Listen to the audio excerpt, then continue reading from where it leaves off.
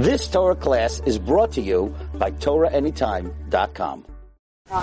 Good morning, everyone. Shalom Aleichem, Bruchim Haba. I'm very excited to share with you today two very amazing teachings, revolutionary novel, very interesting actually. The first one is about the Machzas HaShekel. You know, in next week actually is Parsha Shkalim, so there are 2 weeks in a row that we're going to be reading from Sisa. In the Yoitzer of Parsha Shkalim, we say, Ar panecha aleinu adai nisa v'shekel esa b'vayis nachayin v'nisa. Where there's a question, the Master Rekeach asks this question, what does it mean? V'shekel esa. I'm not going to give a shekel, I'm going to give a machzas ha-shekel. Why does the Paitan refer to it as a shekel? This is a question raised by the Maser Rekeach. Maser Rekeach also asks, why would Rabbi Yehuda refer to the Masechta as shkalim? You don't give a shekel, you give a machzas ha-shekel. So in the past we said over from the Maser Rekeach that the reason we give a machzas ha-shekel is because Hashem's name is incomplete. HaKadosh Baruch Hu's name is incomplete. And shekel in Atbash is Shin is Beis, Kuf is Dalid, Lamed is Chaf, is Gematria 26. Shekel, the Atbash is 26, and God's name is incomplete, so therefore we give a Machatzis HaShekel.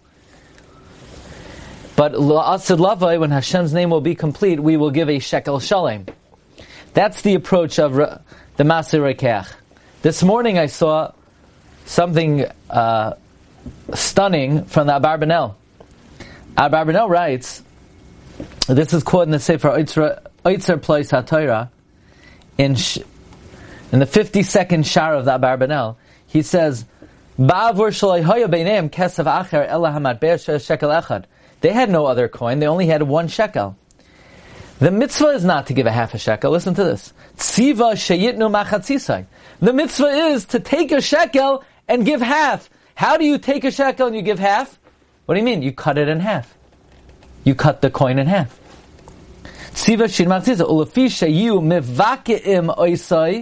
Because they cracked it, that's why it's beka lal golgoilas. You ever wonder, why is it called a beka lal golgoilas? Why is a half a shekel called beka? Beka means to crack. You cracked it. That machzis was the truma of Hashem. That you raise it up for Hashem. So amazingly, the machzis ha-shekel was taking the coin and cracking it in half. Or, by the way, the Akeidas Yitzchak likewise says the same thing, that he says the Akeidas Yitzchak was Rabbi Yitzchak Arama, who was from the great Chachamim of Spain. He lived at the end of his life in Napoli, in Italy, and I think in the summer we'll be visiting his kever. The Akeidas Yitzchak also says, Esrim Geira HaShekel. Why do we need to know the weight of the shekel? We need to know the weight of the half a shekel. The answer is because you give a whole shekel and then you crack it in half.